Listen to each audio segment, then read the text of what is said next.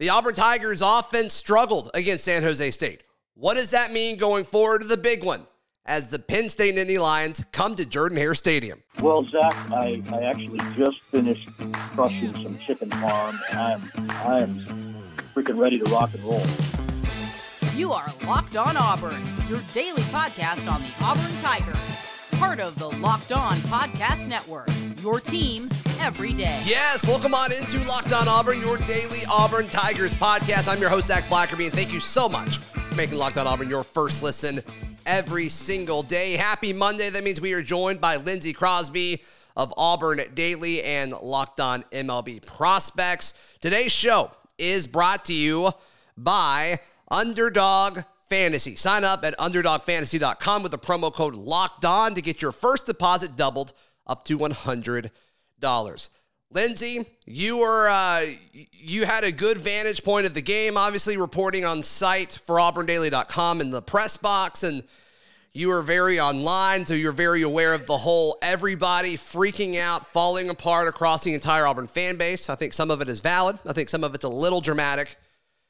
But, man, it still comes back to just the controversy around this quarterback battle, right? I mean, just looking at what happened on Saturday, to me, once TJ Finley was able to kind of get control of himself after that interception, Auburn seemed to be in a much better spot. Yeah, and Harsin actually touched on it in the press conference after the game about from, like, the interception. While we were very quick, I mean, by we, the internet, Auburn Twitter was very quick to complain about TJ Finley's interception. Yeah. Brian Harsin was very emphatic in the post-game press conference that was a good decision by TJ Finley. The ball was a couple inches off of where it should be, and the defensive back made a great play.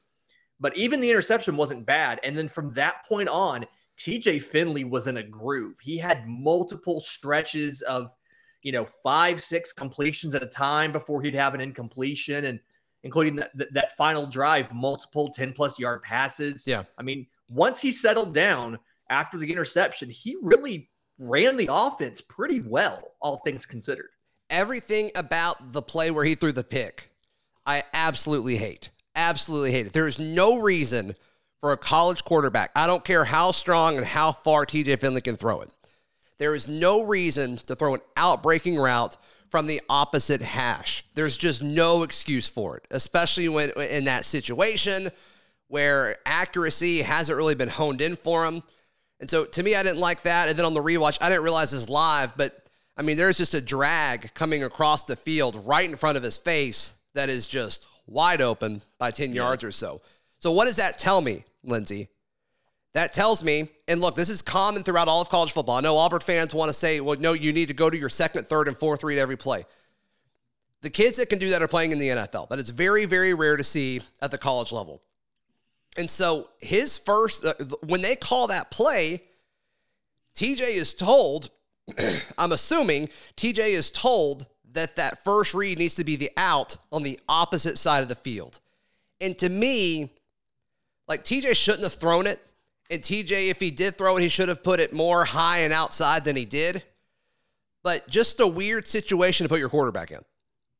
Yeah, and if you're calling something where the first read is a risky play like that, where it's going to be something to the field side, don't call that play. Or if you call it, specifically let him know, hey, that's not the first read. This is a different read. Yeah. And like you said, it's so hard for many college quarterbacks to go through multiple reads. And Harsin alluded to the fact that, as he remembered, Finley had pressure coming in, and so he had to get the ball out quicker than they probably would have liked. But I do think that's one of those things that can be cleaned up, one, from a coaching perspective, understanding, hey, if we call this, we have trained them, the first read is this bad decision, so let's not call this right here. And then two, working on ball placement, necessarily where should that be. Weeks 1 and 2 are the weeks where Harsin said he wanted to get a lot of this stuff out so that they understand who they are by week 3. So I think it's fixable. Probably a combination of a bad quarterback decision, bad coaching decision. But in the actual play itself, Harsin gave most of the credit for the interception to the defensive back for making a great play, more so than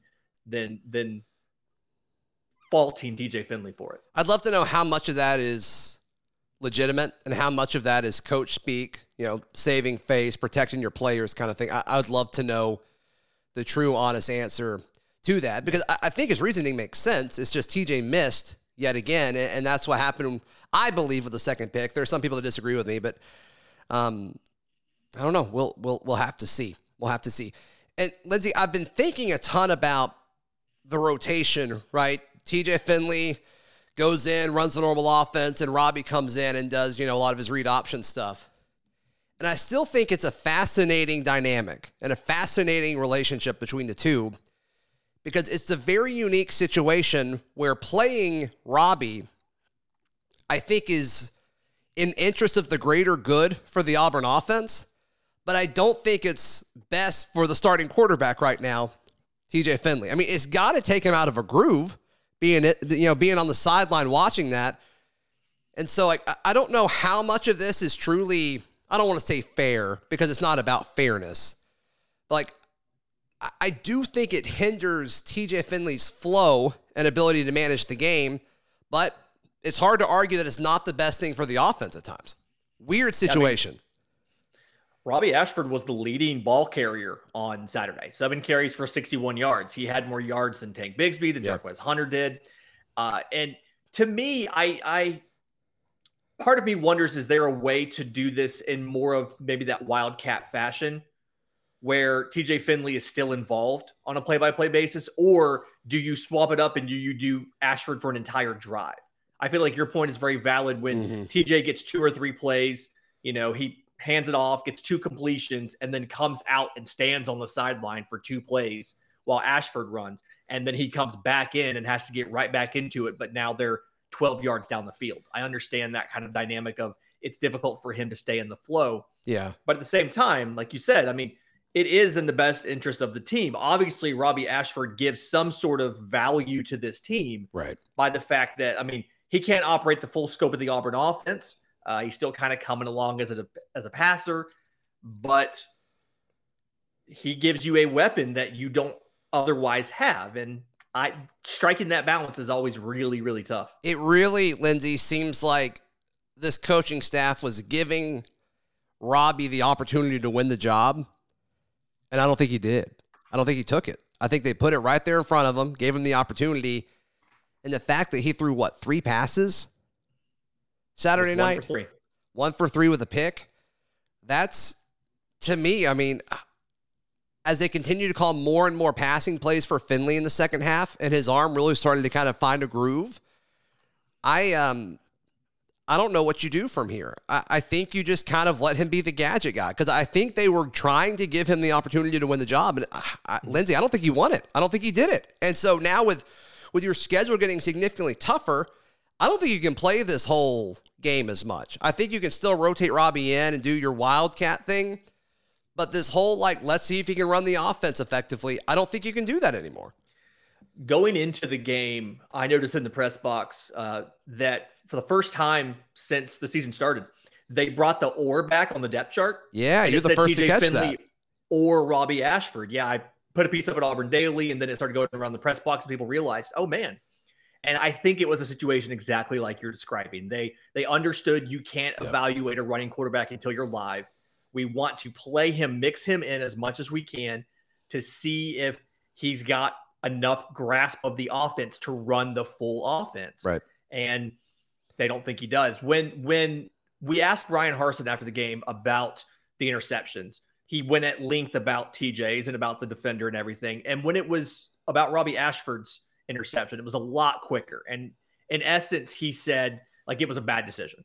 It was a poor throw. I mean, it wasn't, he didn't try to couch it in coach speak or kind of take up for the play, or he was like, we had an opportunity and didn't take advantage of it. And I feel like that's kind of the story behind Robbie Ashford starting quarterback is had an opportunity, didn't take advantage of it. Yeah. We'll see what happens moving forward. All right, so over the course of the game, we saw Auburn's offensive line, in my opinion, do some pretty impressive things in the second half. I want to talk about that more in detail in just a moment.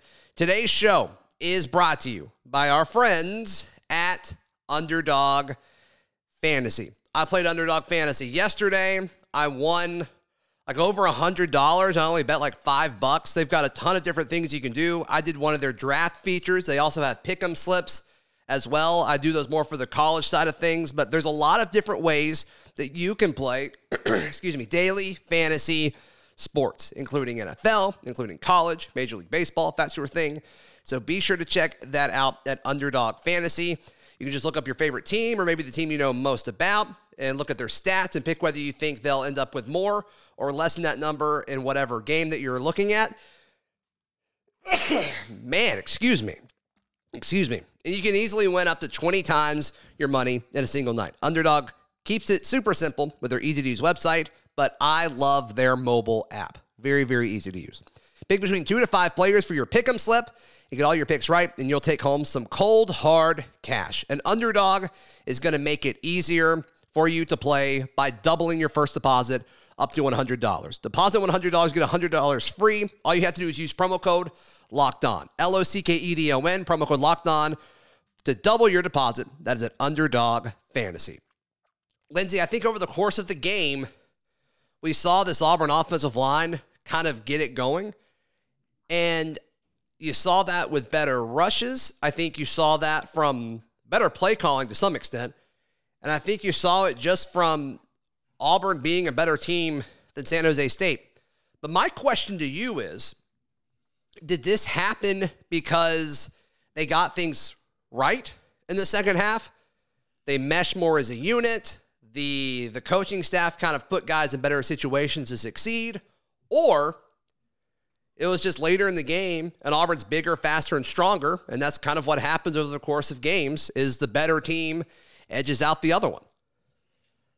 Can I cop out and say both? Yeah. Harsin talked about some of the mid-game adjustments, and he specifically mentioned that San Jose State came out with some things they weren't expecting, and the coaches had to make adjustments at halftime, and it was very matter of fact. It wasn't like a rah-rah fire 'em up thing. It was just like, hey, we have to get better at this and that and that. We saw some changes from Auburn as far as offensive line personnel, moving some guys around at guard. We saw some things on defense, a lot more Donovan Kaufman at safety, with Keontae Scott on the field a lot more.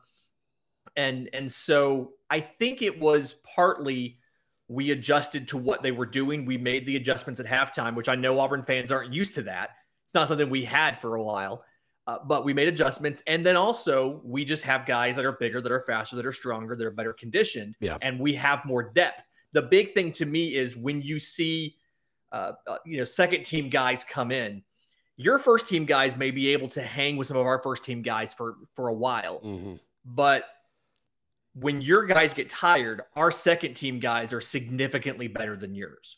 And this is the whole story behind why everybody always expects Alabama to cover every single game, no matter how close it is. I'm like, well, because their second string is all 5 stars. Yeah. They're better than your second string. And I think that's kind of what happened here with San Jose State. I remember seeing Marcus Bragg out there making a play or two, just depth guys really impacting the game in a way that I don't feel like San Jose State's depth guys were able to do. Right. No, I'm there with you. So how are we supposed to walk away with excitement about how guys performed in the second half? Because I think in the trenches, it is more of that. I think it was more of just over time, guys like Killian Zaire or Tate Johnson, those were the two guys that stood out to me more in the rewatch. Austin Troxell had a few good plays around the goal line that I was really impressed with as well. But were those guys just beating up the other guys, and over time, Auburn's big men were bigger and better and faster and stronger? Or were guys kind of executing at a higher level? Because I feel like it's more the former for the offensive line. But when you look at TJ and you look at the wide receivers, I feel like the passing game was more of an execution thing. I think it was more scheme, and I think it was more execution in that front. So I think that's good. I think that's a step in the right direction, something to kind of hang your hat on. Like, okay, they got the passing game going. TJ Finley looked probably the best we've ever seen him in the second half of San Jose State. But still, like with Penn State coming up, like, is that enough, Lindsay? Like, I genuinely don't know the answer. I think one of the big things for the passing game was getting the wide receivers more involved. You saw a lot of John Samuel Schenker. You saw a lot of the backs with the ball. Yeah. A Auburn wide receiver did not touch the ball until the final drive of the first half. Gross. It was something that we were like, before I'm sitting there in the press box and I'm tracking the stats and I'm writing the stories. And before I realized it, I'm like, wait, I haven't even tweeted once about one of these receivers. And Coy Moore makes a 13-yard catch in that last drive there. We didn't hand the ball off to nearly as many wide receivers. And in the first half, we just weren't really in a rhythm blocking wise where Finley had time to find the receivers down the field. Yep. It was a lot of dumping stuff off to the tight end, dumping stuff off to the backs. And once the line started blocking a little better, had the conditioning edge and the size edge, you saw Finley really get comfortable and able to distribute the ball. Javarius Johnson ends up with 3 catches. Tavares Dawson has a nice catch in the second half. And so getting the wide receivers more involved, I think, came back to the offensive line, and the offensive line solidified what they were doing from a pass rush or from a pass blocking standpoint. Yeah, there were 2 throws in particular that really, really impressed me. The most impressive one, and I put clips of this on Twitter. If you want to search at Z Blackerby, I put up a GIF thread every Sunday. But TJ's pass it was almost like a flag route. It was an outbreaking route downfield to Javarius Johnson. It was beautiful. And it was off of play action. TJ really leaned into the play action, sold it, had the backer step up just a hair.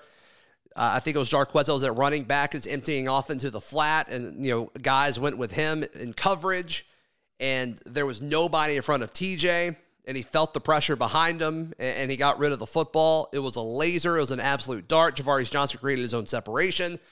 Wonderful, wonderful play. The second one that you just mentioned, the throw and catch from Finley to Tavares Dawson, was a better pass. I don't think, from a whole play standpoint, all 11 guys executing it was as impressive. But as far as like Finley to Dawson, wonderful. Absolutely wonderful. I mean, Finley's touch on the ball was just enough to get it over. I assume it was a linebacker just because it was where he was on the field. But just the touch of it, the arc was exactly what you want it to be. It dropped right into Tavares' hands, and he went down with the reception. I mean, both of those plays are like, okay, that's what needs to happen. Like, that's something that Auburn hasn't seen in an offense in a long time. Maybe some with Stidham in 17, but like, you really haven't seen that much. And so we need to find a way to incorporate more of that. And I'm sure that's what this coaching staff is going to be working on throughout this week, but just kind of figuring out why did those plays work? Because the coverage was there, especially on the one to Dawson. The coverage was there. Finley just nailed it. To me, that's the biggest question, is how do you get that to happen more often? Yeah. And I would go on a limb and say that I don't think TJ Finley makes those passes last year. And part of that is a comfort level in the offense, comfort level with the receivers, knowing that he could put the ball there and that Dawson would be able to get it. And so those 2 plays are the types of things that we talk about when we say TJ Finley is better this year than last year. Those are the things we are talking about. But I think your question is the most relevant one. How do you do more of that? And can you do enough of that? I mean, Brian Harsin talked about it on Saturday night. As you go on in the schedule, the teams start getting harder and harder and harder. And so you have to execute at a higher level every single week. We saw a couple of those against San Jose State, but it took it until later in the game. And you only had a couple of those. You need to do them earlier and more often against Penn State, and then so on throughout the entire schedule. How do you get to that point? I don't know. I'm sure if I did, I'd make a lot of money from Auburn Athletics to teach it. Sure. But I'm sure this coaching staff has the talent to figure it out. Yep. There was something that stood out to me when watching the defense of this game for a second time. We'll touch on that in just a moment. Right here on Locked On Auburn. Today's show is brought to you by our friends at LinkedIn. As you really get the fall going and traffic in your stores are picking up as a small business owner, you need to find people to staff all of these busy hours, especially in the Auburn, Opelika, Lee County area. The These next few weeks, filled with game day festivities, will lead to lots of folks trafficking your business, and you need to create free job posts. You can do it in just minutes at LinkedIn Jobs to reach your network and beyond to the world's largest professional network of over 810 million people. Just add your job, then the purple hashtag hiring frame to your LinkedIn profile to help spread the word that you're hiring so your network can help you find the best fit. LinkedIn Jobs helps you find the candidates you want to talk to faster. Did you know that every week nearly 40 million job seekers visit LinkedIn? Post your job free at linkedin.com/lockedoncollege. That's linkedin.com/lockedoncollege to post your job for free. Terms and conditions apply. Today's show is also brought to you by The Drugstore. It's located on Dean Road in Auburn. It's owned by local Auburn folks. Both of the couple that now owns it, they're Auburn people. They grew up in Auburn. I went to high school with them. They graduated from Auburn. They're good folks. They're going to remember your name and get to know your family as you trust them with all of your medicinal needs. They also have all kinds of vaccines, whether it's flu, pneumonia, shingle, tetanus. All you have to do is walk in at any time, and they will make sure to take care of you. They also offer delivery and shipping at the drugstore, or they have a great and effective drive-through as well. So check out the drugstore and move all your prescriptions over there. Once again, great Auburn folks. Check out the drugstore on Dean Road in Auburn. Lindsey Crosby, when I rewatched this defense, the thing that I thought was most interesting from a pass rush standpoint was, okay, they're still not getting they're not getting to the quarterback as much as we thought that they would, especially in these two early games that we thought would be tune-up games where they could really dominate. But man, the pressure numbers are there. They're impacting the play a lot more than I realized going through the second time. Derek Hall, 7 pressures. Colby Wooden had 4. Eku had 4. Keontae Scott actually had 2, which is funny. Jason Jones. Jason Jones and Marcus Harris both had a pressure. And somebody said in the Discord or on Twitter, and I wish I could credit them, but they were responding to something that I said. And they were saying, like, hey, it's when you watch that game, it never really felt like San Jose State had all the time in the world. They just weren't. It felt rushed. A lot of quick passes. That was definitely in their game plan. And so I feel better about the pass rush than I did 24 hours ago when I was recording the post-game reaction show. They very, very much focused on getting the ball out as quickly as they could. Yeah. And part of this is coach speak, but Harsin was very complimentary of their quarterback. Said, he is a guy that is difficult to tackle, is very slippery, can make plays with his legs, got away from us. But the defensive line really exerted themselves more than they did against Mercer, both from the stat sheet and while you're there watching. I mean, Marcus Harris had, I think, 3 tackles for loss, almost lived in the backfield. Just Keontae Scott, one of those. We talked about it after last week's game against Mercer, but sending a defensive back for up the middle on a blitz is not something Auburn's done a lot of. Right. But getting pressure in different ways. So not just counting on our guys to beat their guys, but scheming some stuff and finding good times to call it. I feel like if I was going to worry about a unit of the defense, it is not the defensive line. I feel like they have done it. They can do enough. They can impact the game enough. And whenever you see something where they're close, they get a bunch of, Derek Hall didn't record a sack. He had, 7, 8 pressures. Yeah. That's something that is a fraction of a second or a little bit of luck away from being a sack. And I'd rather know you have consistent pressures than have him have 2 pressures in 1 sack. No, I'm happier with getting 7 pressures. Yep. But that's not the unit that I would worry about on defense. What unit would you worry about on defense? San Jose State was on pace at one point in time to throw for 300 yards in the game. And I have questions about the defensive backs, and Harsin alluded to it too, just the amount of chunk plays that San Jose State was picking up. The ball down the field, there were multiple 50-50 balls that Auburn wasn't competitive on, something where, Nehemiah Pritchett or someone Zion Puckett just never got their head around to find the ball. And so the defensive back was able to make, or the wide receiver was able to make a play. And so something I think you can clean up. I think there's enough talent there on the defensive backfield for this not to be a lingering issue, but it is something that stood out in person when I was watching the game on Saturday. So they threw it 40 times. So he averaged like 6.9 yards a completion. TJ Finley was significantly higher than that. So like the chunk plays argument, I totally get.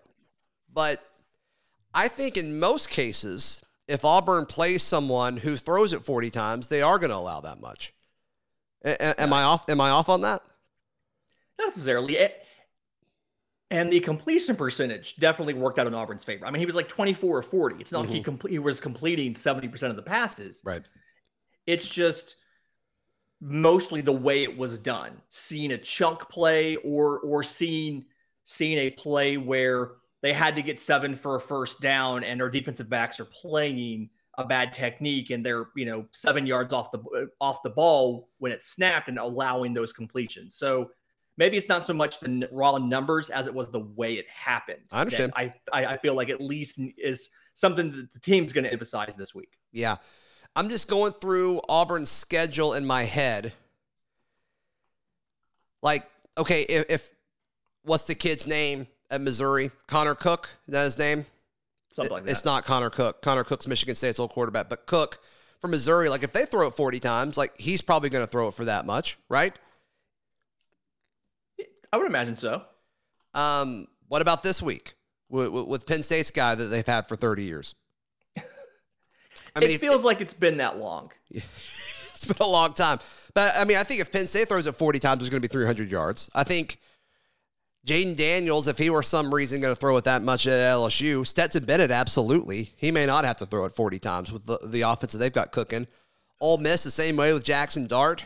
Mississippi State's the same way. It's like, they're going to throw it more than 40. 100%. 100, and they're probably going to throw for more than 300 yards on Auburn, but I still think Auburn has a chance to win that game. But I just think I'm with you on the chunk plays, and I'm with you on the eye test, and at times where it's like, oh, yeah, that guy was way too open.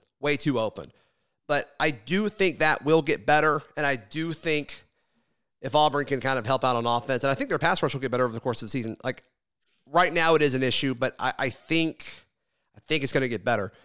One thing that I wanted to note about the cornerbacks, and I talked about this a little bit with Daryl yesterday, Lindsay, of Auburn's 3 main corners, DJ James scored by far the highest on Pro Football Focus.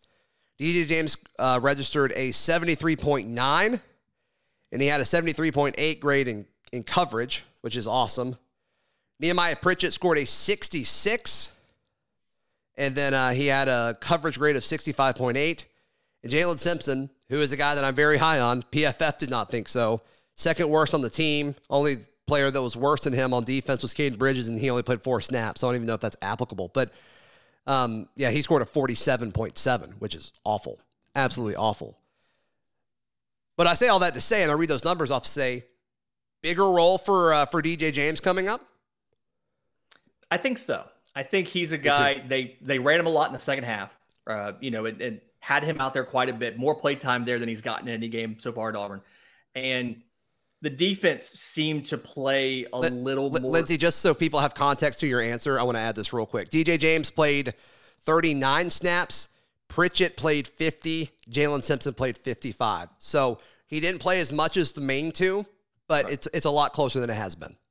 Yeah. And I think it's something where they see now Keontae Scott is maybe the more ideal nickel. Donovan Kaufman's doing well at safety. I feel like that's the expense of Caden Bridges. Yeah. And then DJ James coming in. I'm not sure who that's going to be at the expense of for sure, but I do feel like you are going to work him more into the rotation now.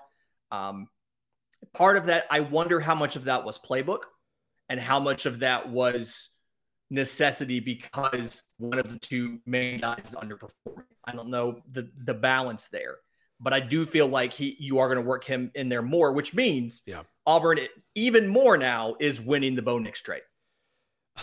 That's true because Jason Jones has been awesome. Robbie Ashford is definitely a part of this offense. So yeah, no, I'm cool with that. Yeah, I to be honest, I think Nehemiah Pritchett and Jalen Simpson are both underperforming. and I say more of the Jalen Simpson stuff because of what the analytics say. When I watch him, and I could be wrong, but like I think Jalen Simpson, I thought he had a good game. Clearly the analytics said not. But I also think Jalen Simpson is being used incorrectly. Like that guy should be bumping and running every single play. I mean, that is a guy that you just want to punch the receiver every single snap, and that's just not how they're using him. Nehemiah Pritchett, very fast, but it seems like even against Mercer, that's where they were going, right? They were going after Nehemiah. So we'll see if that trend continues, but I bet we see a pretty even split between the top 3 corners this week against Penn State. Yeah, we'll see.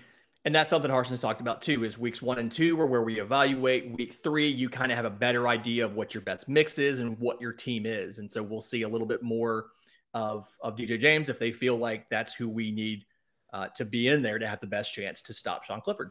So I thought this market share was interesting too, since we're talking about defensive snaps.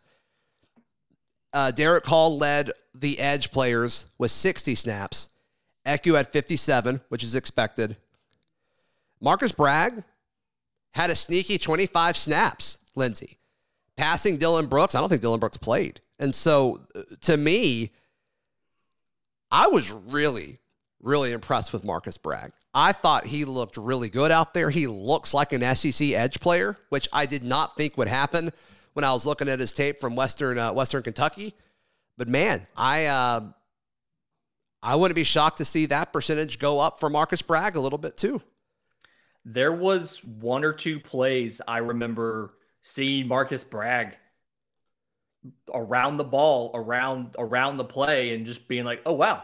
I didn't I had to double check to see who it was because I wasn't expecting it to be him. He pleasantly kind of flashed from the press box on Saturday. And I wonder, part of that is I wonder how much of that is you played a team that threw it 40 times, and how much of it is he has a skill set that we need to incorporate next to, or for Hall and Leota.